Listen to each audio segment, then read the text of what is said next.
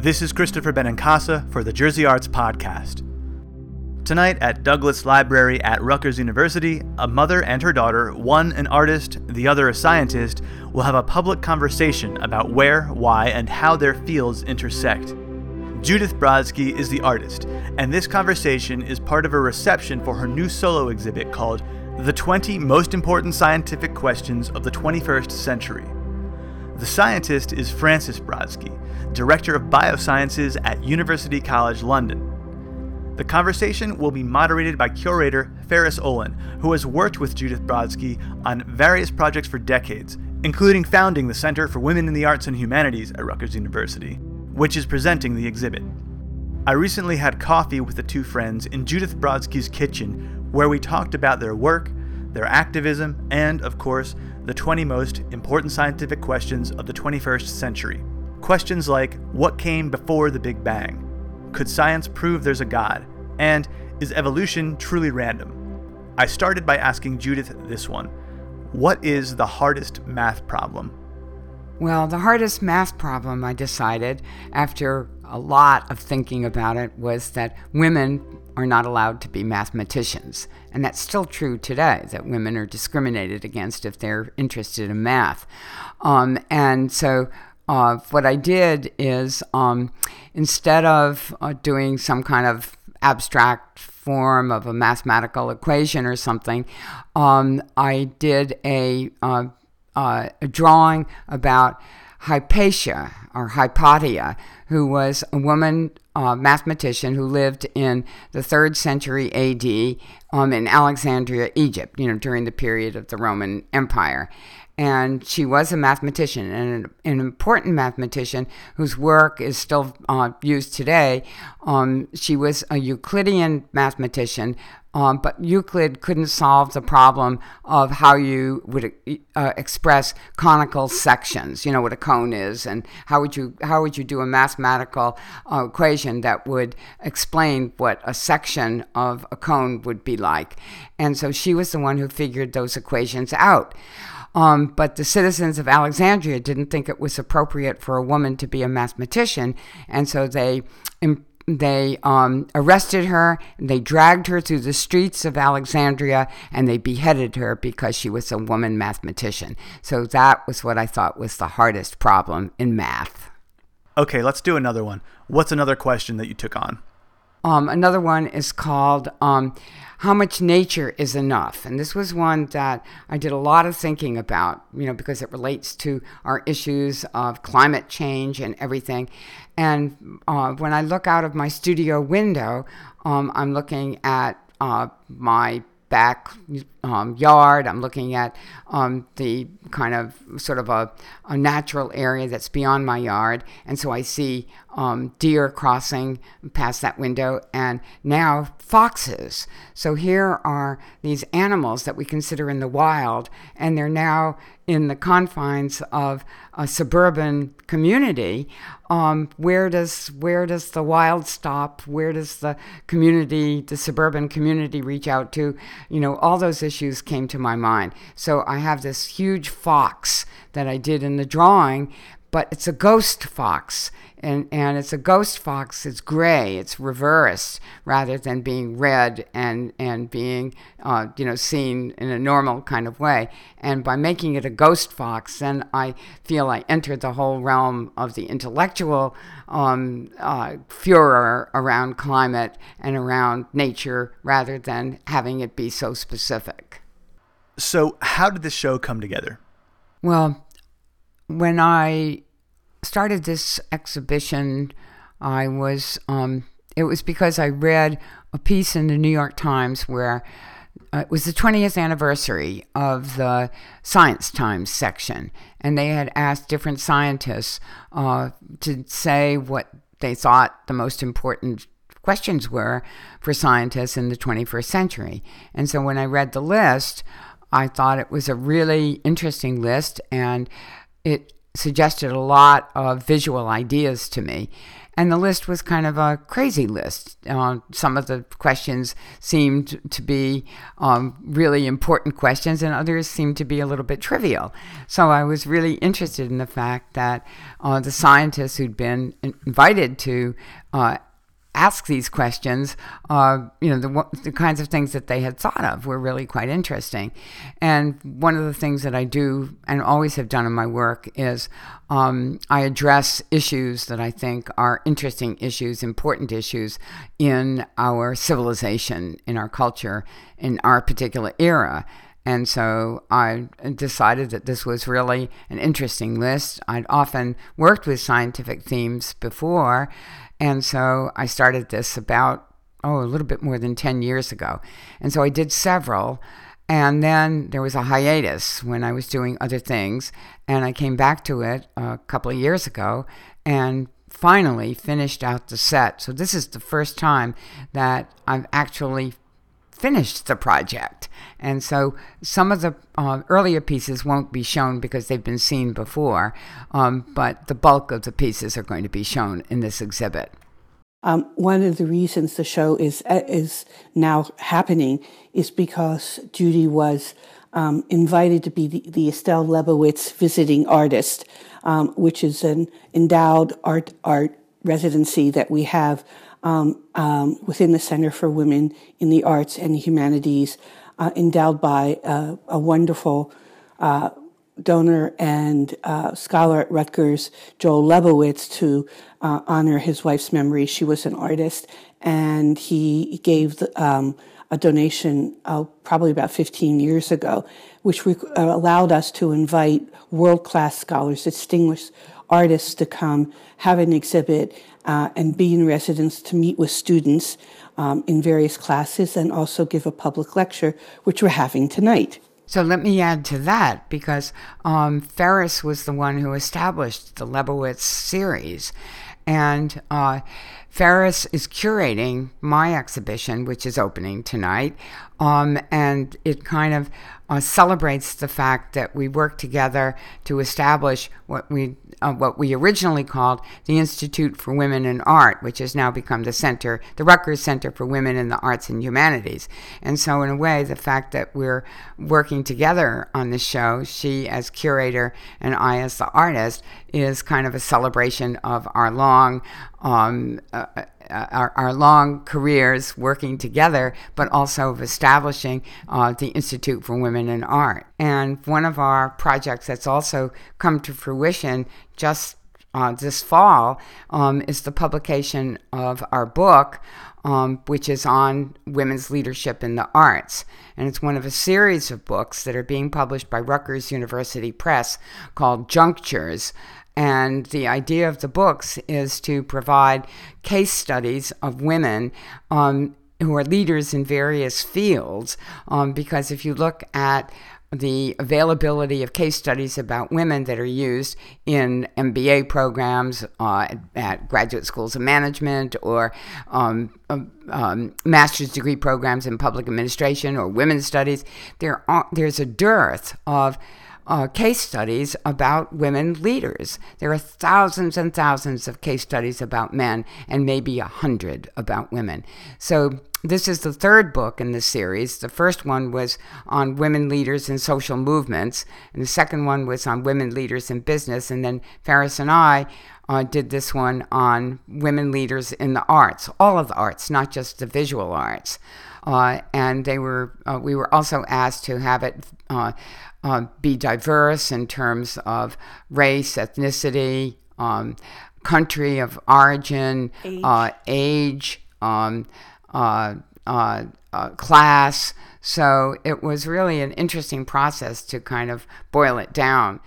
And the project itself was commissioned and initiated by the Institute for Women's Leadership at Rutgers, which is a consortium of about 10 leadership centers and institutes focused on women's leadership in a variety of areas, from global women's leadership to preventing violence against women and children, to women in science, women in the arts, women in politics, and it goes forth from there.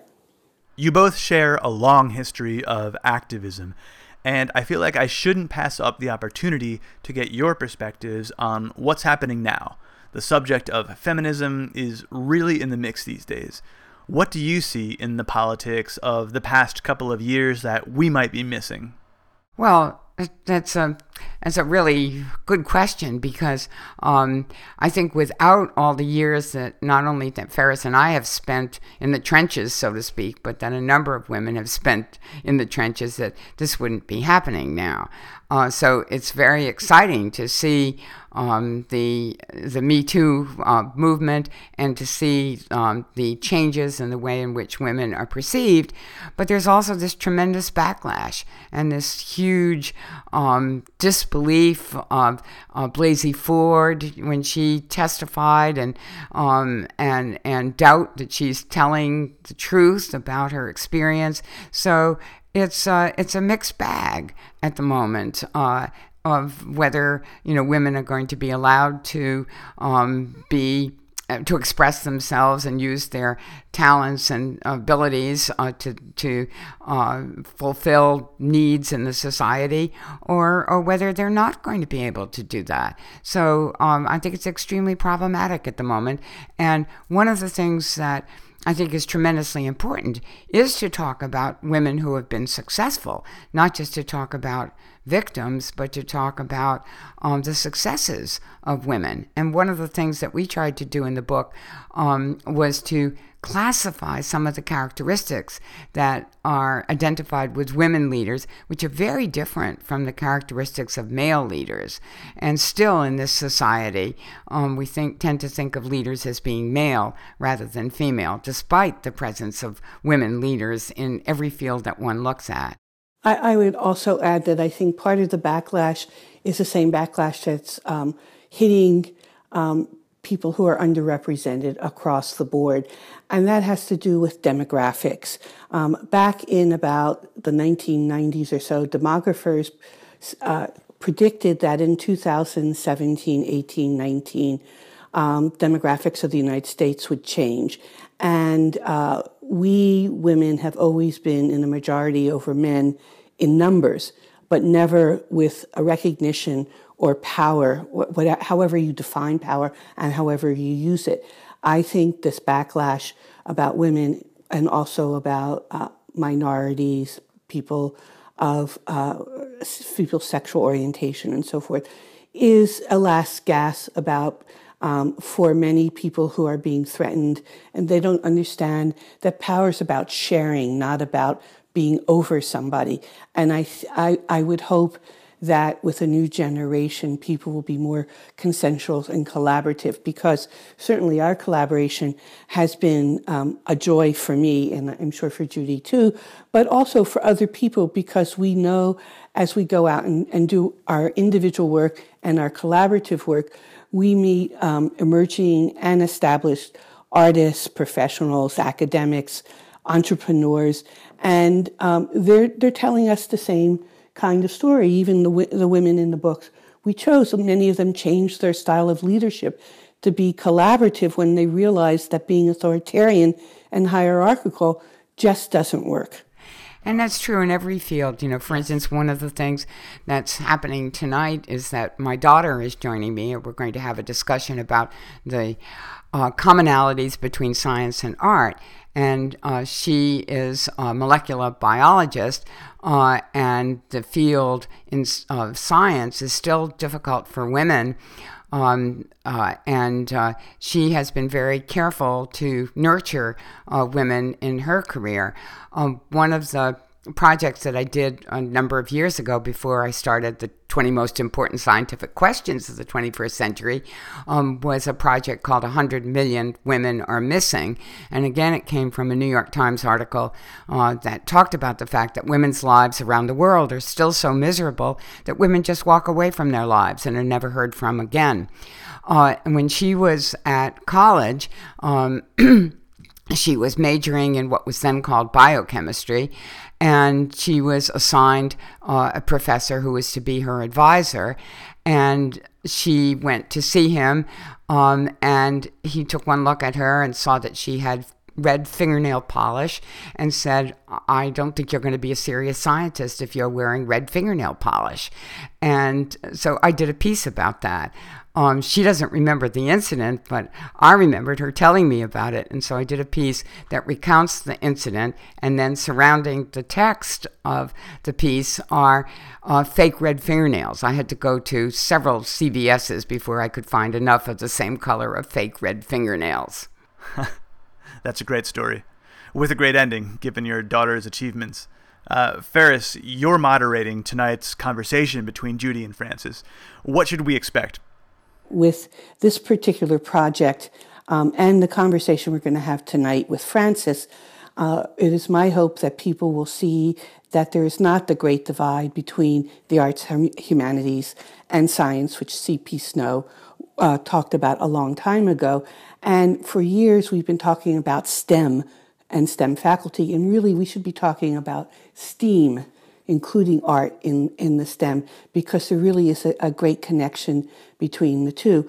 I'm also hoping that students who come into the library where the galleries are located will be attracted to walk in and rethink their common knowledge and think about these questions. And also I would say that oftentimes people just think of art as a pretty picture. There's really a message in art and the artist's intent. And I hope that those people will come away with ideas about art in a different way and also about science. And Judy, how about you? Well, I'm really excited that my daughter and I, with Ferris as moderator, that we're going to have this discussion tonight about the relationship of science to art.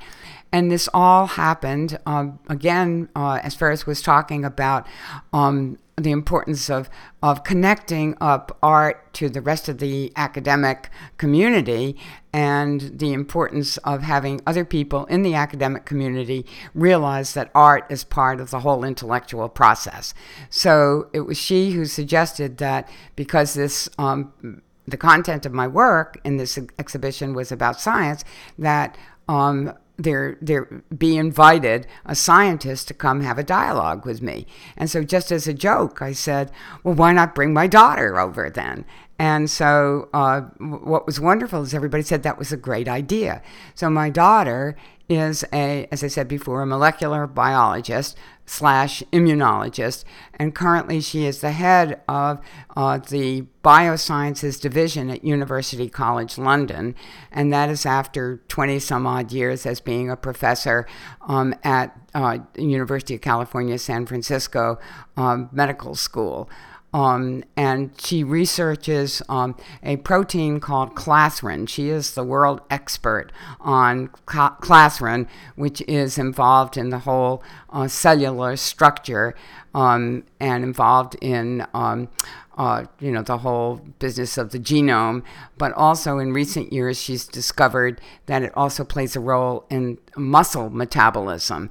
So her work is related, while it's basic research, it's also related to the development of pharmacological new drugs that will help people with medical conditions of different kinds. Such an interesting event and such an interesting series from the Center for Women in the Arts and Humanities. And it isn't just science either. For instance, one of the things one of the shows that Ferris and I did a number of years ago was on the body. And so at that particular point, we would pull in the women's studies people. And then we did a show on how women artists created postmodernism, and again brought people from different areas in the humanities to the gallery. And we worked a lot on that to show that art isn't separate, from the rest of intellectual inquiry that goes on in an academic institution. Okay, you've got to tell us about how women invented postmodernism. was women artists who made autobiography something that was appropriate for content in art. And before the 1970s, no one would have thought of autobiography as being subject matter. And in order to do autobiography, women artists also began to use photography and video in ways that people hadn't thought about in order to tell their stories. So that was one really good example. Then another example is, how do you include the work of women into the mainstream of history of art? Women had always done weaving, had always done things associated with the house. So you have an artist like Miriam Shapiro, who invented an art form called femage, in which she incorporated things like lace trims and fabrics into the painting itself. She didn't want to give up painting, but she wanted to insert the experience of women into what had been basically a male art form up until that particular time. And if you look at artists today, both men and women, and the use of the domestic in the work of men as well as the work of women artists, it's an extraordinary turnaround. Something I think about a lot is how, thanks to the internet, social media, connectivity in general, so many people have access to media, can create media, and without necessarily considering themselves to be artists, they're creating things, producing things that 50 years ago, even 10 years ago, you would have only seen in a gallery or a museum or on TV or a movie. To me, the flattening of the field is really amazing to witness. I think you're absolutely right, and it's really interesting to think about what comes first. Does the whole development of social media come after what women artists did in the 1970s in terms of opening up personal lives and domesticity to being, things that everybody realizes are part of their own lives and are important aspects of our culture? It's a little bit like, submarines come after 20,000 Leagues Under the Sea, Jules Verne, or, some of the space travel comes after H.G. Wells, and does art really precede the development of these kinds of devices that enable people to fulfill the vision that artists and writers have had? Artist Judith Brodsky and curator Ferris Olin.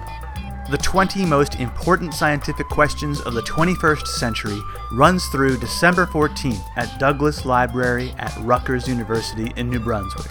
And Judith Brodsky's conversation with her daughter Frances Brodsky, Director of Biosciences at University College London, will take place there at tonight's reception. For more info, visit the Center for Women in the Arts and Humanities website, cwah.rutgers.edu. And for more information about the arts in New Jersey, visit jerseyarts.com. I'm Christopher Benincasa. Thanks for listening.